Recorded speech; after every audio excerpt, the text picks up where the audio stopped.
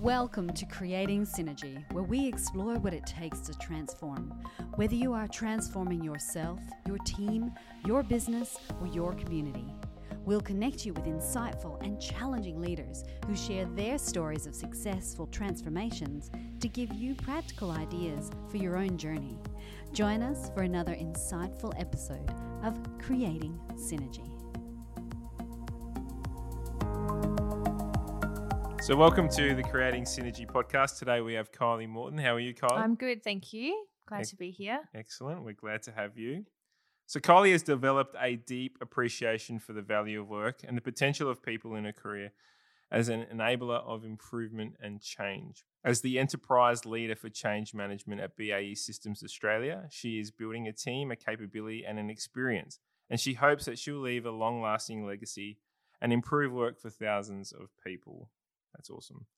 She's a Lean Six Sigma black belt who is terrible at math. We'll get into that. A failed graphic designer. We'll get into that as well. And a terrible hip-hop dancer. Yeah. And a wannabe neuroscientist. Excellent. That's an awesome profile. Thanks. Welcome. Thank you for being here. Great to be here. So, Kylie, tell us a little bit about yourself. How did you get where you are today to become, the lead of change management within BAE, a big, massive defence company? So Sometimes I'm not sure how I got there, if I'm honest. I think I'm one of those people that just kind of just take opportunity when it presents itself. But there's probably a little bit more deliberate than that. I've been sort of actively pursuing that 80-20 rule throughout my career. So awesome. I always find the thing that really gets me out of bed in the morning and then make sure that that's the bigger portion of my next role, if that makes sense. Yeah. So I started off working as a business analyst a long time ago, and sort of slowly moved through business analysis into business improvement.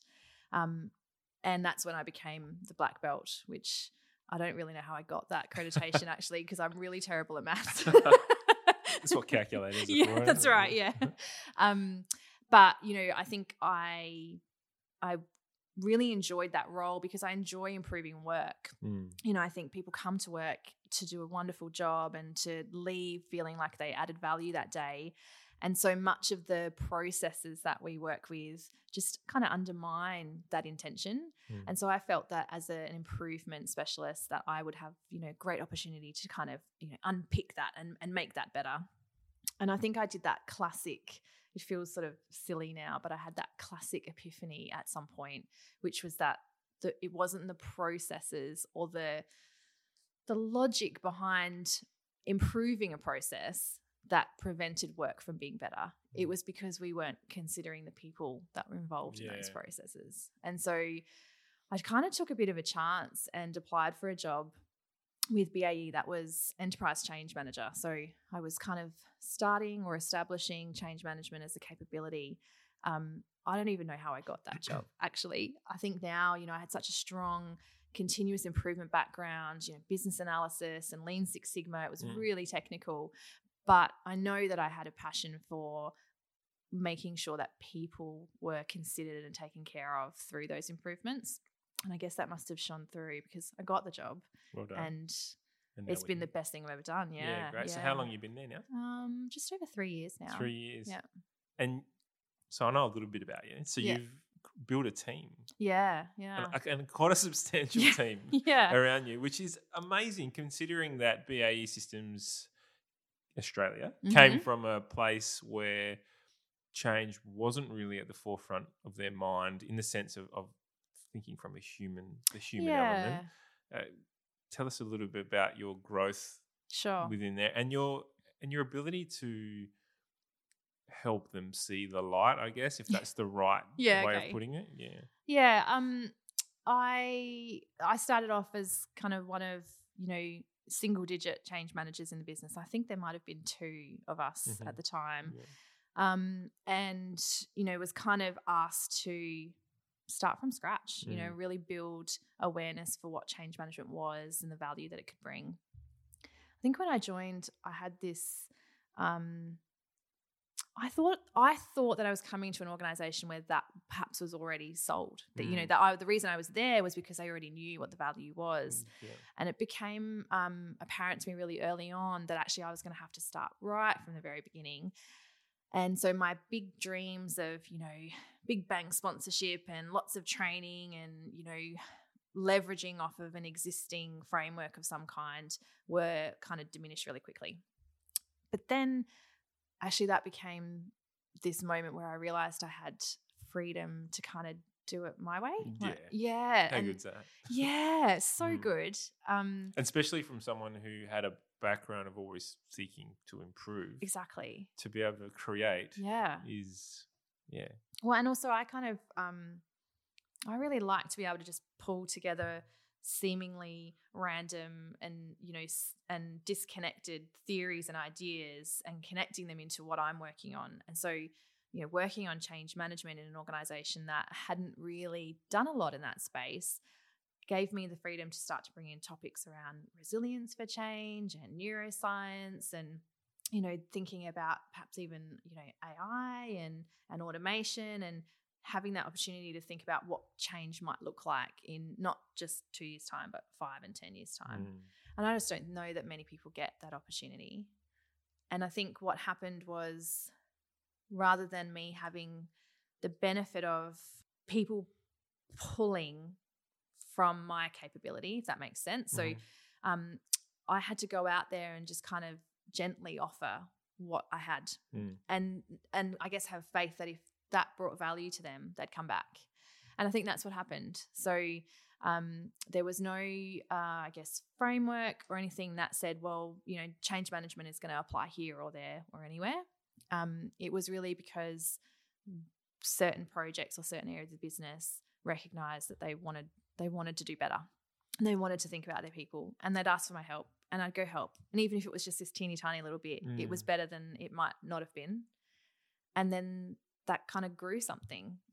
So you're working for this behemoth business, and thrown into a position where you and a couple of others in your team have to grow the change management capability within the business. Like normally you start off small, but you've gone straight into one of the biggest defense companies in Australia, to help them. Yeah, I don't know if that was deliberate. I reckon that was just an accident, actually. Yeah. But there's no real better way than learning to get thrown in the deep end, really, isn't it? Yeah. And no pun intended here, but you see if the ship would sink or float. I guess is where you're at in your career. Yeah. How did you, knowing a little bit about the defense industry and just probably even the engineers and project managers that are delivering these projects that you guys are doing? Yep. It's a very, when I say aggressive, I mean fast-paced environment. Yeah. Let's get shit done. Let's make sure we hit it on time, on target, to the best of budget as possible. Absolutely. How do you then pull these people back and say, well, hang on, we need to consider the journey that we're going along here? That's a big thing. Yeah, and we've not always been successful. I think, you know, just going back to that point around it would be easy to think, well, we did a bad job because we didn't pull them back as much as we should have or could have. But I think the benefit comes from pulling them back even just a little, because then you know that next time they'll pull back just that little bit more because they've seen the value of that. So it's planted in their head that they may need to pull back. Yeah. That's right, yeah. And what we've seen is projects that invited us, you know, or asked us for help at, you know, the 11th hour. You know, we're going live tomorrow. Can you help us? Now ask for help far earlier. Yeah. So I think it's been that sort of nudging approach that has helped to build awareness of what change management can do. I think the other thing too is that I don't know if it's a myth or not about, you know, engineers not kind of understanding that human element, because I think I've just found a different tact is needed. We're painting them all with the same brush, which we shouldn't be. But I think, and that's it. There's a spectrum, obviously, like everything. But what I found is that when you explain sort of rationally and logically, you know, the science behind managing change, that it's not a soft skill, that it's actually, there's really clear links to the way we react and the emotions that we have and the way that we feel, and that these activities are not just because we kind of think they're right. It's because actually we know that if we communicate directly and we get eye contact, we're releasing oxytocin. And when we release oxytocin, we reduce anxiety. Like when you go to that kind of level, they go, oh, okay, that makes sense. Yeah. So that's kind of it's a practical way of explaining to it. Well, I think that in itself is a skill that most people struggle with, is finding. Okay, so there's this. I'll explain it this way. There's this old saying, "Treat others the way you want to be treated." Right. And to me, I actually believe that's a myth. I think it's treat others the way they want to be treated. Oh yeah, right. That's speak to them in their language. Yeah. Right? If I'm gonna speak to a team member who speaks a different language, speaking with English as opposed to they might speak Portuguese, it's a different world. We're not speaking the same language, therefore communication breaks down. So it's about finding what helps them in their everyday environment. I think that's exactly what you've done there. Yeah, I think so. You've broken it down into practical steps. I think that's really important because we know that people experience things from their own street corner. They see things with the background of their perspective. And that means that if I go in with mine, I might not always land it unless they're coming from a similar background or similar experience. And we just know that that's almost never the case. Yeah. So there's almost an element of being a bit of a chameleon, I think, when you're managing change. You have to be. Yeah. Well, managing people is really, that, isn't it? It's about being adaptable and I guess perspective. I think when you talk about street corner, the word perspective comes into my mind, where I need to almost stand behind them and have a look at the same view that they're looking at. Yeah. And really understand, okay, I see that. Yeah. Let's put that in a way that we can help you. Yeah, absolutely. To get the result that the company needs, or the community needs, or that a customer needs, whatever it might be. This concept of, your street corners, one I picked up in a previous workplace when we started to talk about, how do you build inclusive teams? And I think when you think about a street corner as being just, the way that I see something first, actually, would it be helpful if I explain the whole kind of analogy around Go for it. Yeah, okay. Let's do it. So sharing a street corner is, if you can imagine that you're in a busy intersection and it's perhaps a cross junction. Yeah. And perhaps you're standing on one street corner and I'm standing on the other corner, and there's a car accident. And we might both see that same car accident, but because we're on opposite street corners, we saw it differently. Neither of us were wrong. Both of our perspectives are entirely correct. They're just different. And so when we're working through, working with leaders and working with teams around how people might see something, it's natural to go, oh, well, that's wrong because that's not what I meant. It's not that it's wrong. It's just that they saw it differently. And I think meeting people where they see things is really important to bridging that gap between improvement and change. Improvement, is just the tactical, the practical, the process. It makes sense that this should be better. But change comes when we go there together. And I think that means you have to see other people's perspectives. Yeah, it creates the stigma, I guess, of they understand me, therefore I'm going to be more willing to like it's the buy-in piece, isn't it? They understand where I'm coming from, therefore okay, let's give this a go, as opposed to if you're told no, you can't do that. We were talking about the Apple and Android war before, that's right. And it's the exact same scenario. So just to give context to the people listening, I love everything that Apple do.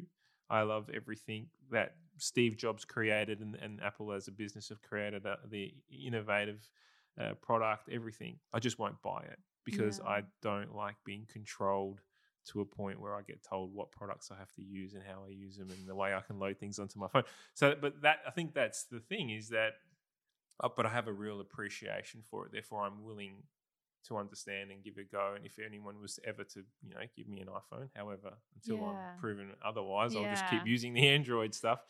So if anyone's listening, I'm happy to accept an iPhone. Nice one. Good plug. Anyone who owns a Telstra or Optus store, Yeah, throw that's one this way. That's it.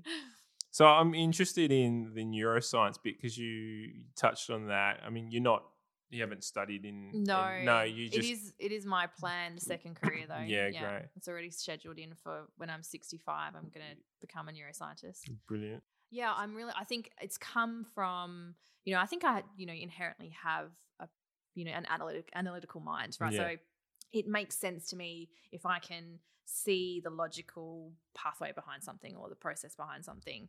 And so when I was, presented with a challenge of introducing change management into an organization that is primarily technical in the way that they think and the processes that they use, I felt like I had to pivot a little bit, and I needed to find a different way to talk to people about, about sharing their street corner, why it's important to share their street corner.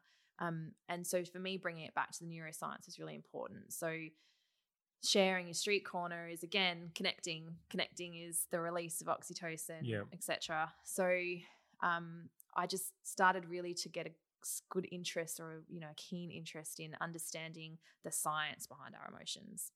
And what that led me to realize is that the change management activities, which can be sometimes quite sort of standard, we know we need to communicate directly, we know we need to understand impact, we know we need to train and educate, all those kinds of things are actually based and founded in science, in emotion science. And so you can almost create a bit of a playbook, to say, well, if I do it this way, then the biological response is going to be this. And then that means that we're more likely to do a better job at managing that change. So I think that, the future of change management kind of starts to head into that space where it's really about a deep understanding of why we're doing what we're doing. Purpose-driven change. Yeah, and connecting with others. Yeah. Making sure that, we're normalizing all of those reactions to change, that they're not in our control. They just happen. I think I read something that just really hit home for me, which was that our brains see change and presume it as guilty until we prove it innocent. So we assume that it's not great, that it's going to be awful until we prove otherwise. It's at the fight or flight experience. Yeah. So if you have that in your mind when you're managing change as a leader, or as a change manager, then you know that the reactions that you're seeing are not by choice. They're by design. Then you add the weight of being bitten a couple of times along the way. Yeah, it's their past experience. Yeah, that's it's a phenomenal topic. We could talk about this for hours. I'm really fascinated by it. I love it. I'm going to go into the Disney world here, but the cartoon Inside Out, have you ever watched that? Where they talk about the emotions and understanding each individual emotion within someone's brain. It's fascinating. If not, that is the smartest movie I've ever seen. I agree. From the way it's created to make a comedy and a kids movie that people can understand, it's brilliant. So, yeah, I'm absolutely fascinated about that as well. So you talk about the neuroscience and helping understand people's perspective, I guess, from their street corner and, sharing that street corner. And then you talked about resilience as well. Where does that fit into all this?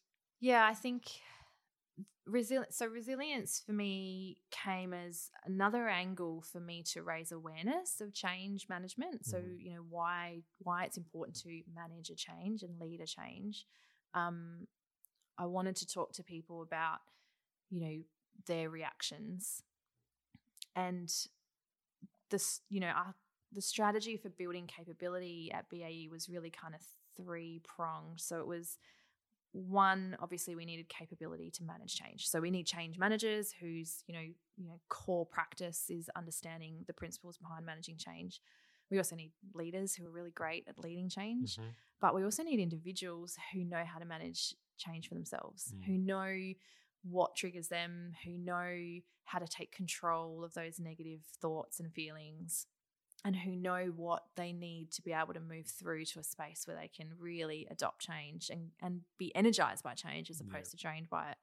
So I wanted to start to talk to people about that part, that, do you know how to manage it for yourself? And I think, organizations have a responsibility, a deep responsibility, to make sure that they're minimizing the opportunity for people to feel anxious or uncertain. Mm-hmm. But I think there's a greater responsibility on us as individuals to do that for ourselves. Ultimately, it's our health and well-being that's at risk if we're not great at that. Yes, spot on. So that's why I wanted to talk about resilience. And I was one of those people I'd probably say I was not very resilient when I was younger. I used to do that whole thing where I still do it sometimes, where you have like a really bad interaction with somebody and then you replay that back later on, but you were way more awesome the second time around. Like you said something really cool. And yeah. So I would do that.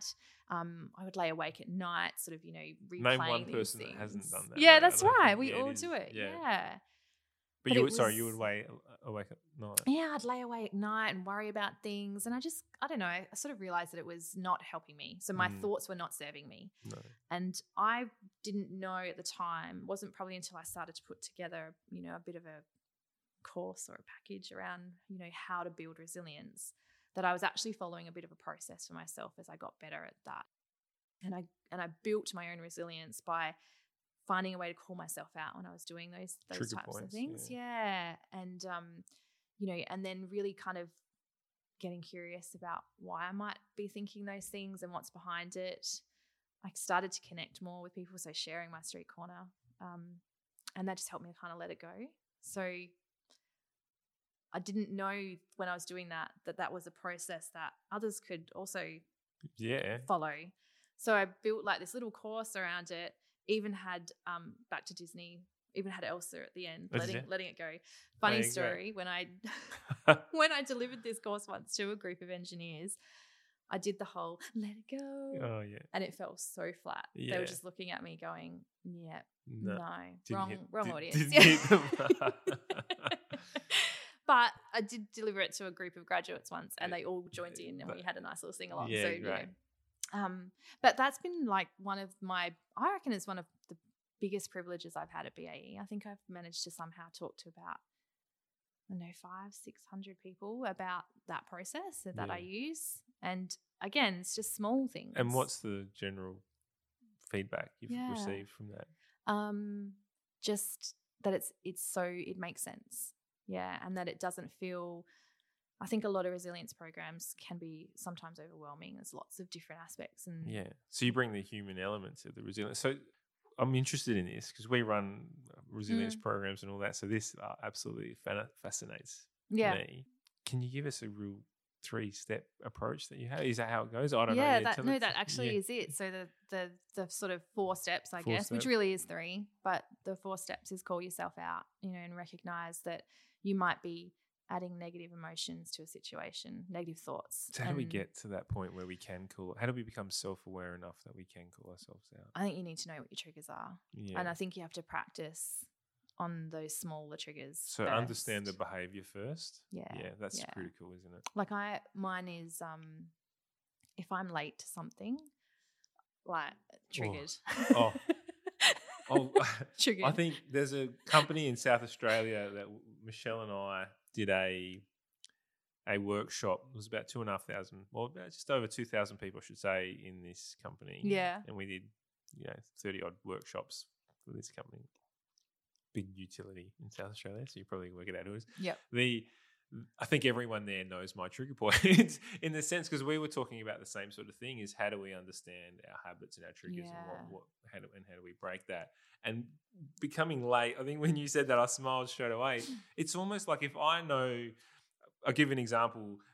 My wife and I were going out for dinner, kids are running around screaming, yada, yada, yada, all that stuff. I need to be somewhere at 7:30.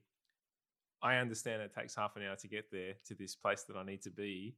But my wife thinks, no, it's not 7:30 yet. So she has a different perception of time. So we're not leaving the house until 7:30. It's all right. It's fashionably late. All that stuff she gives me.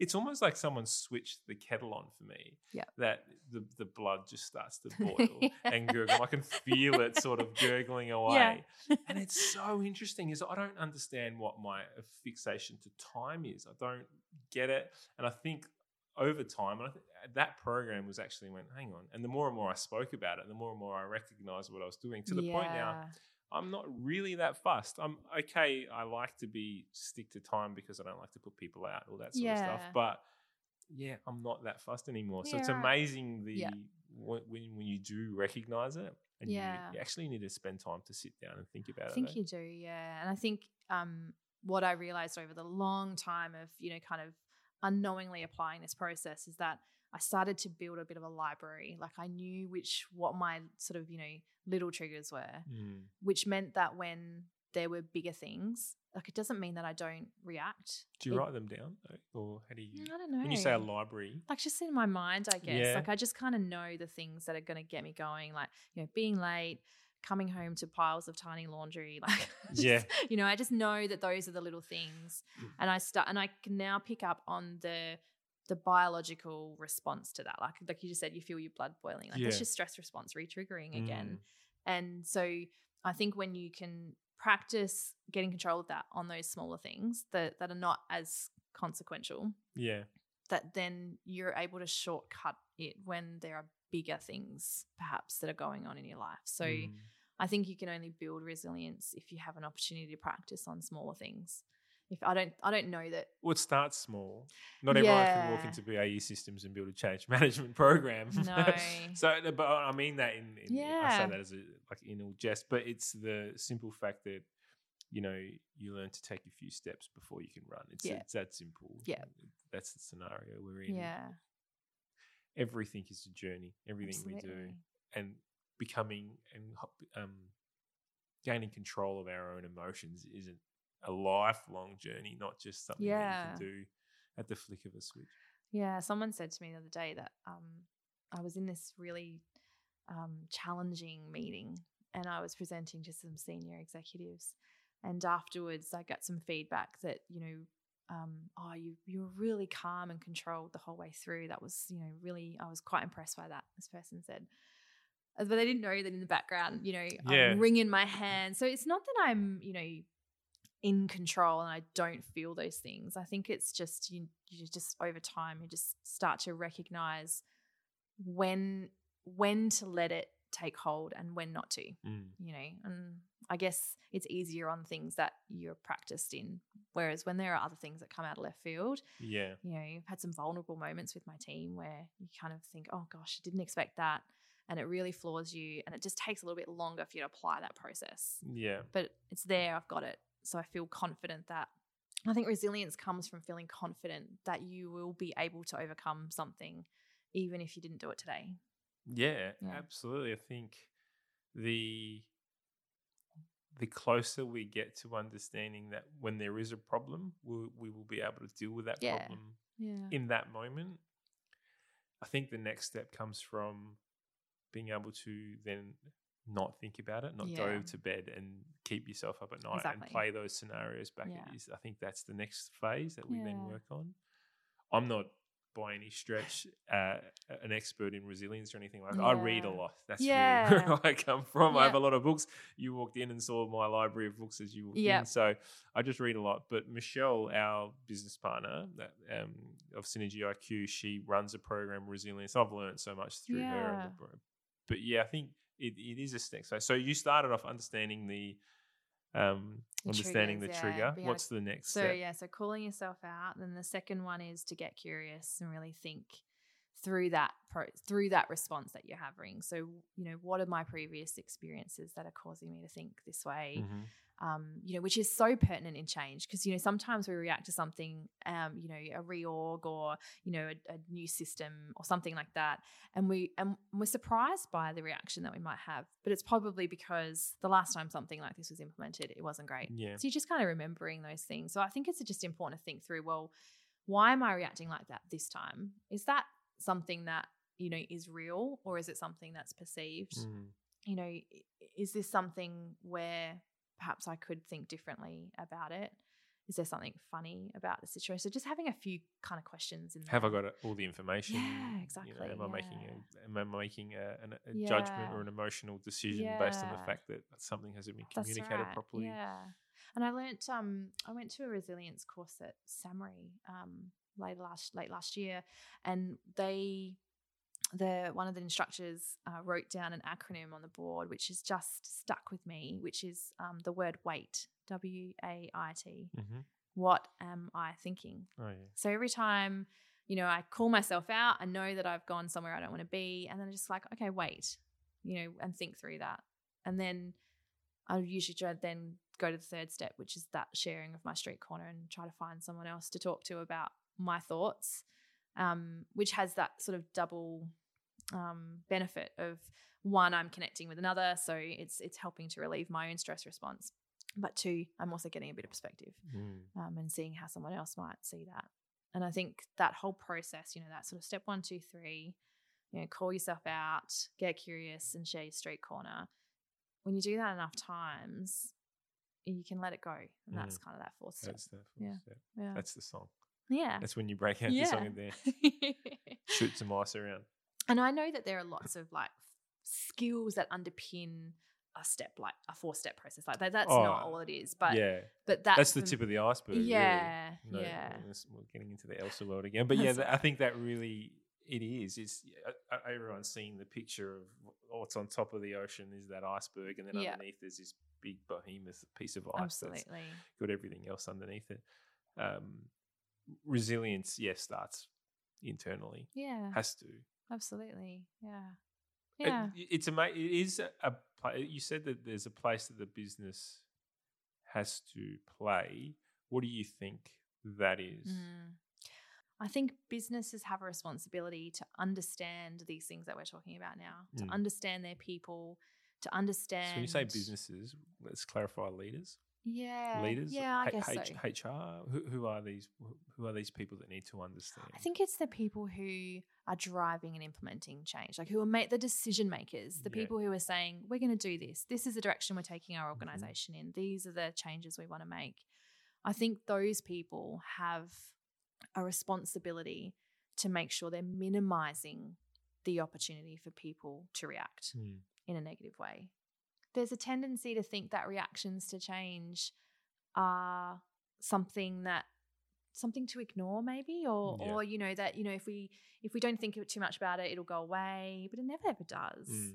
And I believe that I have a responsibility as an individual to know how I'm going to react to change, but I think that my leaders and the people making decisions inside businesses have a responsibility to make sure they're planning those changes effectively and they're creating the spaces that people need to react so that we can move through that process and adopt.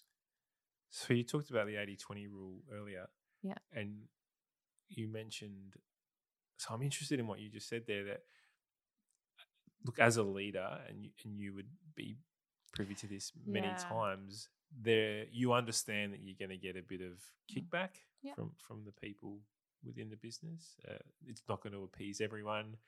There are going to be people who are going to be disgruntled, go home, complain, start a little bit of an internal civil war. It happens, right? Yep, absolutely. And change from a leadership level comes I'd like to think it always comes from the best place. Yeah.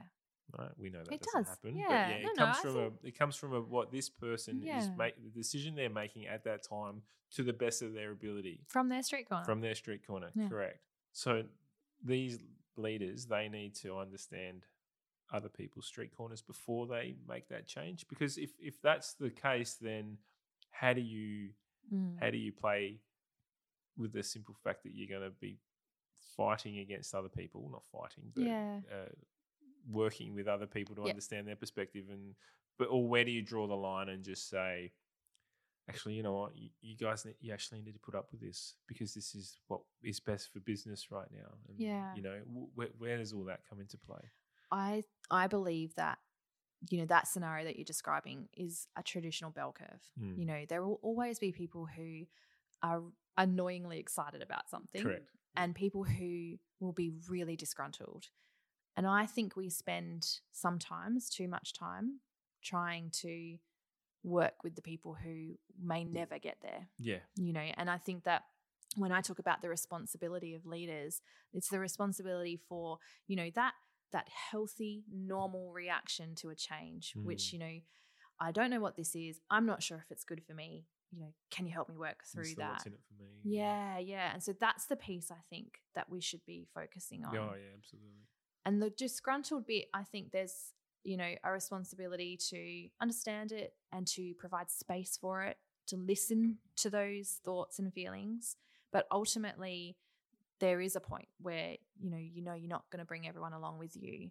And that can get to spaces where you start to talk about how you would coach someone through that particular situation. But you can't please everyone. No. And that's okay. It's okay not to please everyone. But I do see too many examples where we're pleasing too few. Yeah. Yeah. Well, we all see it. Yeah. And we see it in the news every day. Yeah.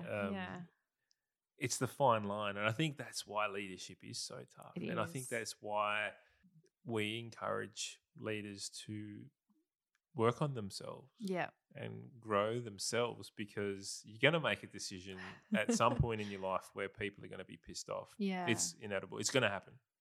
Yeah. It's then about trying to minimize that effect by the way you go about it, or it's trying to minimize that effect by seeing other people's street corners. And you do all that pre-work, but it's still at the end of, after doing all that, you're still going to, there are still going to be some people.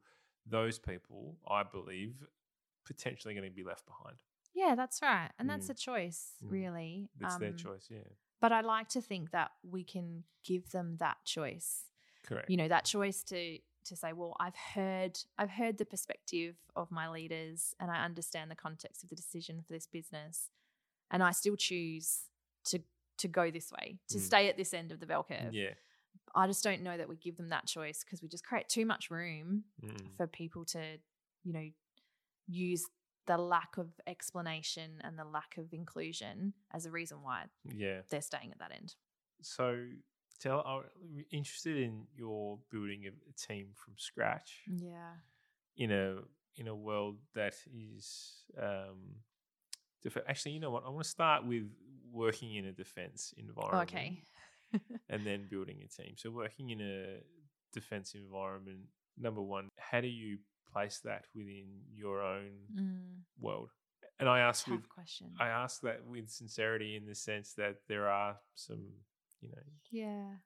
moral issues that go on with shipbuilding, and BHP have the same thing with digging up the earth. So there's all these environmental issues. How does that sit with you?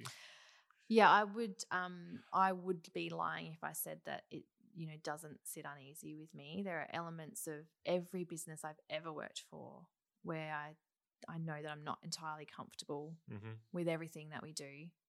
And I don't know that that's industry specific. I used to work for L'Oreal Cosmetics, which I loved because I got free makeup all the time. But there's an element. Tested on animals. Yeah, that's right. There's an element of that industry that is not great for our environment either. I think what I try to focus on is it's not necessarily within my control what organizations do, like what they choose to make. It is within my control who I choose to work for. Yeah. But I think that companies like BAE, who are providing thousands of jobs and dedicating to a capability that will stand the test of time, it's a worthwhile pursuit to help the people in that organization. And I also think that, whether or not some of the products that we make, let's face it, they're not making soft toys, we know that, but those products are often used for good. That I also believe that the innovation that comes from it, it's amazing. It's amazing. And what it's doing for the world, the amount of money that they're putting into study and research and development, we see that trickle through society. Wi-Fi started off in the early 50s. Before that, I don't know exact dates, but it was, and then we saw it come mainstream late 1900s. And so I just think I put that hat on in the sense that it's creating some amazing jobs, and the innovation that's coming through is fantastic. But I just think I wish we had a more of a greater good feel on it. What I know is that it is not within my control whether countries will take arms against each other. Yeah.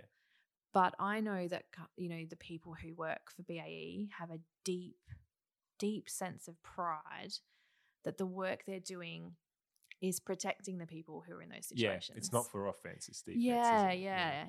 Taking care protecting of them. their families who are living here and everything like that. Yeah, that's right. So so moving on from that, sorry, I digressed a little bit.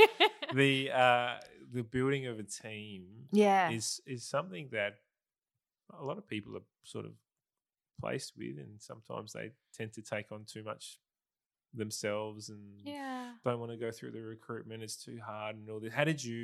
What are some of the pitfalls that you came across from building that team, and what's some of the wins that you had as well? This has been a huge learning curve for me. And I think, for context, like I was an individual contributor this time, 2 years ago.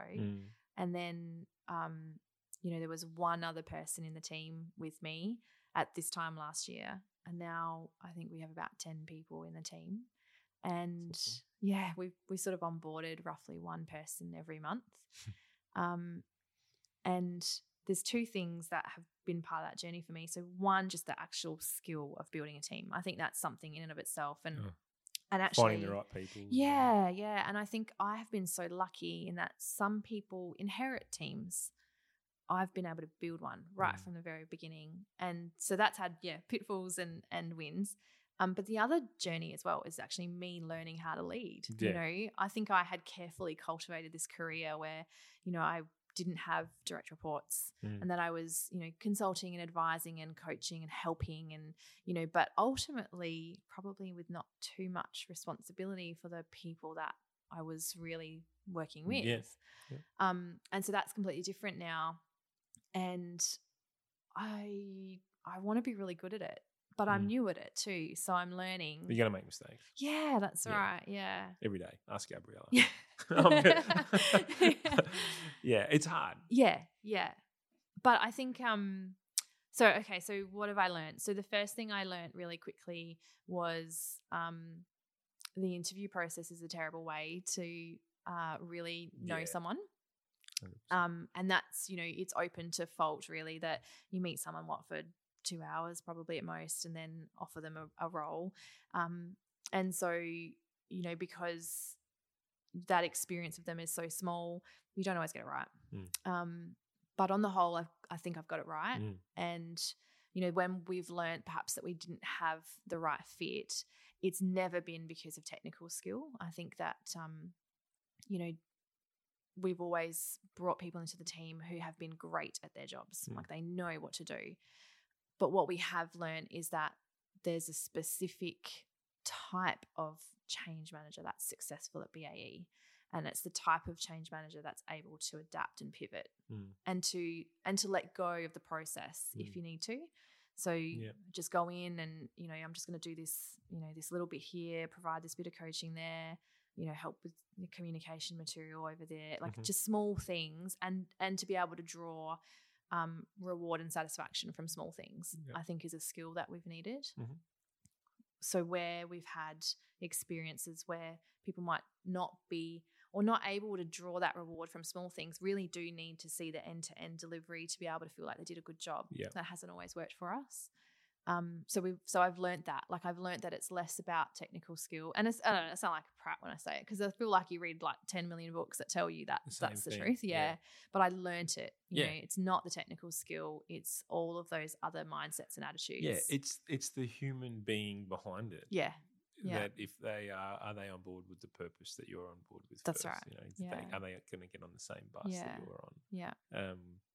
Because technically, most people they go through uni, they're technically pretty sound at what they do.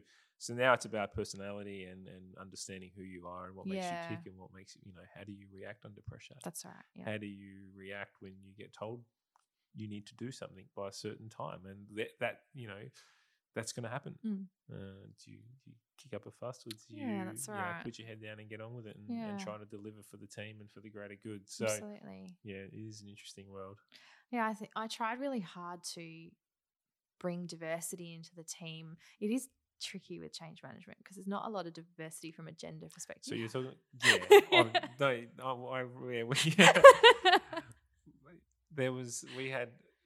we had a team of plus 10 and I was the only male in the team. So yes, I do. Well, I feel like I'm balancing it out for the rest of BAE, which is like mostly male. So, but I want diversity in the team, but I think I've realized that the diversity comes through, how people go about doing things and the street corners they're willing to share. And so what we've got now is a team that have all come from completely different backgrounds and who all manage change in a slightly different way, but who hand on heart can say that they are advocates for the people at BAE. Yeah, great. And I think that kind of trumps everything. It does. Yeah. So how do we get more men into change? I don't into know. The change world? What is it?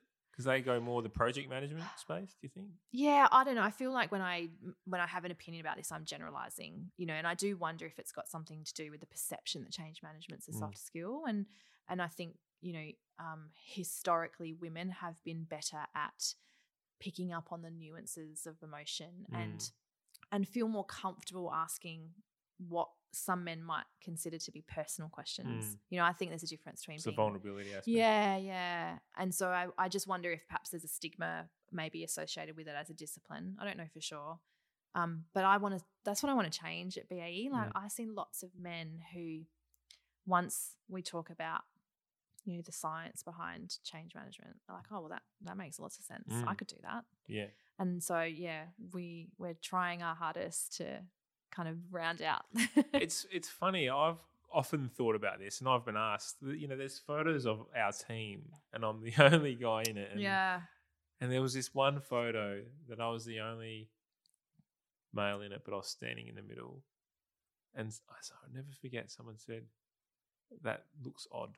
Yeah, because it almost felt like the way they perceived it was that the team was standing around me. Oh. Yeah. And I was just like, how completely wrong you are. Like, I'm irrelevant in this business because we rely so much more on the expertise of our consultants in the team compared to me that just sort of sits in the background and manages everything else. So, but I've often thought about it, and men, I believe, and I don't want to get into this gender sort of thing, but I just think the way the brain works, I guess, is we just like to fix things. We like to see end results, right? Yeah. So project management probably is a little bit more appealing because we get given a task to deliver a widget, and we deliver a widget, and we sort of go, okay, cool, we've delivered that widget, awesome. And that's sort of the way our brain works. And this whole change management piece is very intangible in the sense that it's delivering and working with people and helping them deliver that widget as opposed to so there's no sort of I don't know, that's kind of where I've got it sitting at, but I don't know if that's correct because I love the change management phase. I'm actually not a qualified change manager. I've just worked with so many of them that I know more about it than most people, I guess. Right. So and I think that I could probably walk into any business and do the change because I know the ProSci, I know the ADCAR, I know all the above just by seeing it every day. Probably working on proposals every day, so I know all that. Yep. But so I actually think it's really, really interesting. Yeah. And I'm constantly knocking on. I just had a conversation yesterday. We've got one of the guys in our team is a training partner. His name's Andrew. He's been on this podcast as well. Okay. And he works with helping businesses through their training programs. So say, for instance, BAE puts in a new system, a new product, new software. How do we then make sure that the people actually understand how to use this? So someone like Andrew will come in and, you know, whether it's face-to-face, whether it's building a program, whether it's online learning, however it might be, he'll put together whatever the company needs and roll it out.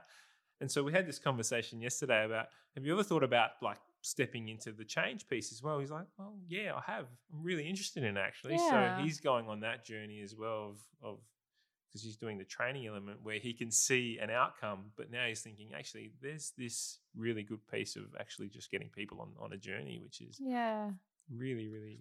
I wonder if it's come from like change management as a discipline is relatively new. Maybe it's come from, that sort of origin of it through a HR kind of lens, which possibly has a skew towards women. And so then it's about shaking that off in a sense, isn't it? That, it's just a people thing and that's a soft skill and, not all men are good at that. And I don't know. I just reject that. I think that men are as good as women at picking up on all of those nuances and all the contextualization that's needed to implement change. I just think that we haven't spent the time to educate people about it. I think you are right, though. It is relatively new in the, like change has always been around, so it's not new from a change perspective, but it's new from a focus point of view. Let's focus on the human element, the journey part, and the organisational part, the purpose part, as opposed to just delivering the widget. That's right. It's back in the day, if we needed to deliver a car on time in the industrial revolution, and it was get that car through the workshop to the end, and we don't really care how it gets there, just do it.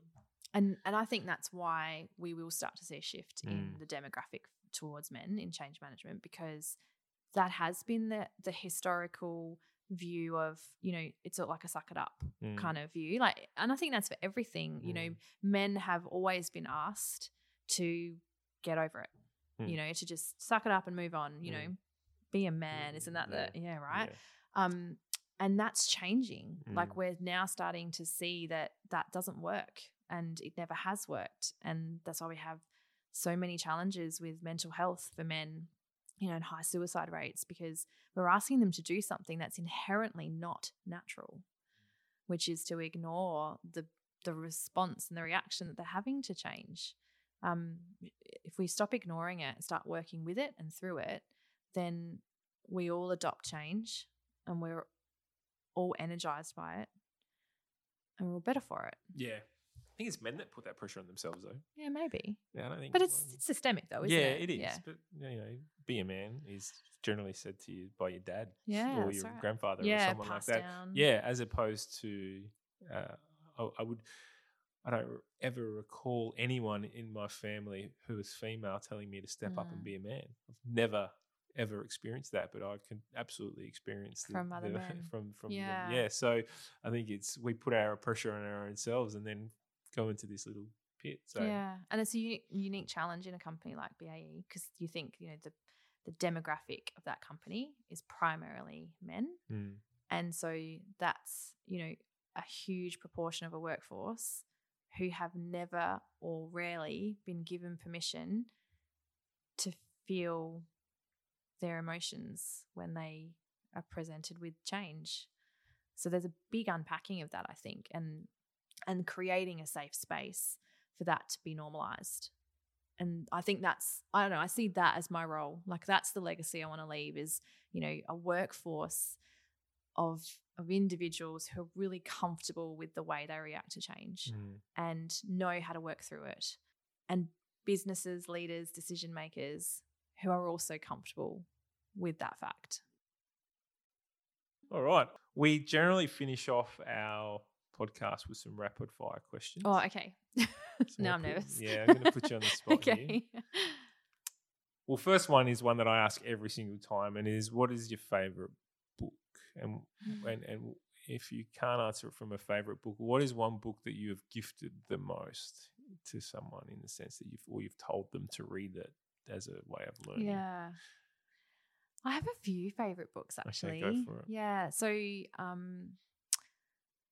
I guess recent history, I have really enjoyed Brené Brown's Dare to Lead. Like, that's been great. We didn't pay you to do that. No, you didn't. No. Yeah. No, it's Michelle online. runs a Dare to Lead course. And has one coming up in a week or so. Anyway, awesome. Yeah, it's just such a good practical book. Yeah.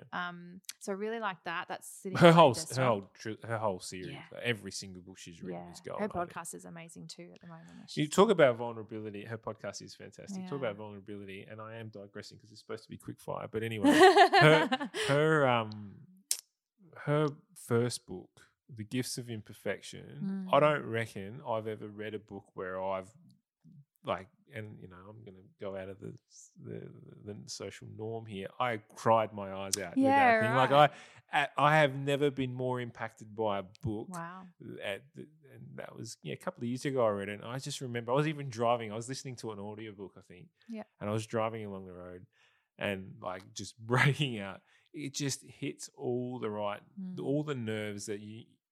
And all the lies that you tell yourself. Yeah. I think that's the bit that I got the most out of it. Yeah, I think like that when she talks about the myth that trust comes before vulnerability and that it's actually the other way around. Like that was just oh yeah. Of course you're right. Yeah. Well, you've researched this. Sorry, Dare to Lead. Yeah, okay, so Dare to Lead. The other one that I read last year that I loved was Becoming by Michelle Obama. Oh, yes. And that was just a wonderful insight, such a strong woman, but also, again, that vulnerability. Like, she spoke about her experiences in the White House, and I don't know, I guess you think she's, they're going to put on a front about how great it is. And she was really open about some things that were not so great. So yeah, I really, really enjoyed that. And then the other one, in terms of a long time favorite that I recommend to others, is The Book Thief.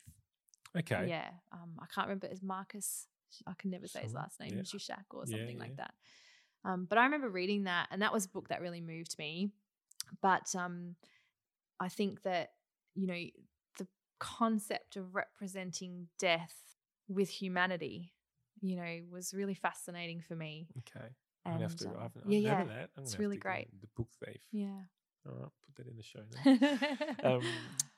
All right, so other than Elsa, if you could be one Disney character, who would it be? One Disney character. Which Disney character would best describe you, or if you could be one? I don't know the answer to that.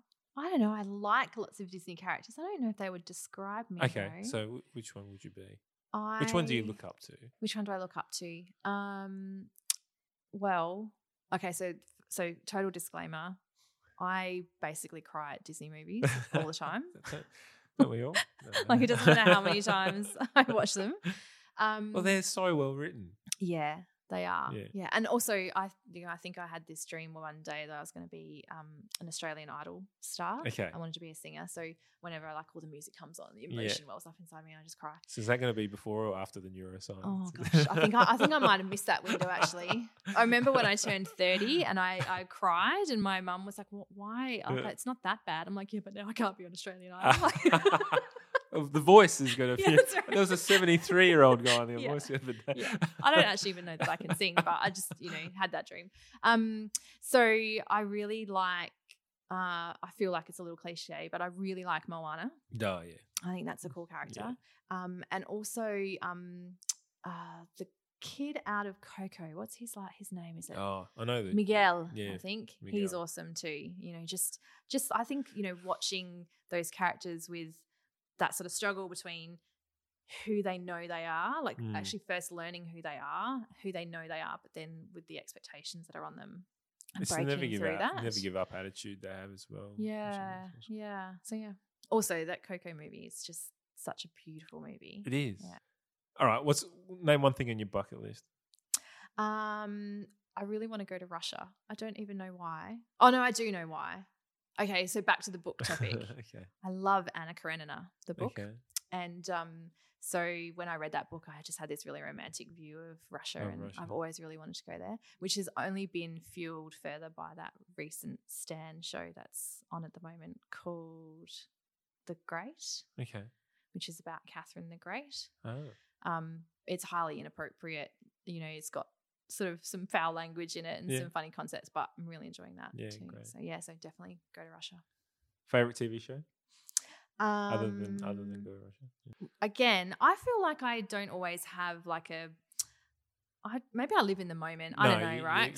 You're like most, but one that comes to mind. Yeah, right. Yeah. So recently, I have really and thoroughly enjoyed Killing Eve. Okay. Probably season 1 and 2. And The Americans. I binged through all 6 seasons of The Americans recently. Yeah, that's good. Yeah, I watched that a while ago. Yeah, I'd never watched it, and then I finally managed to get myself a Foxtel subscription, and I just binged through it. Brilliant. It's great. Yeah. Last question. I love this question, and I'm putting you on the spot here. But what's your favorite dad joke? Oh.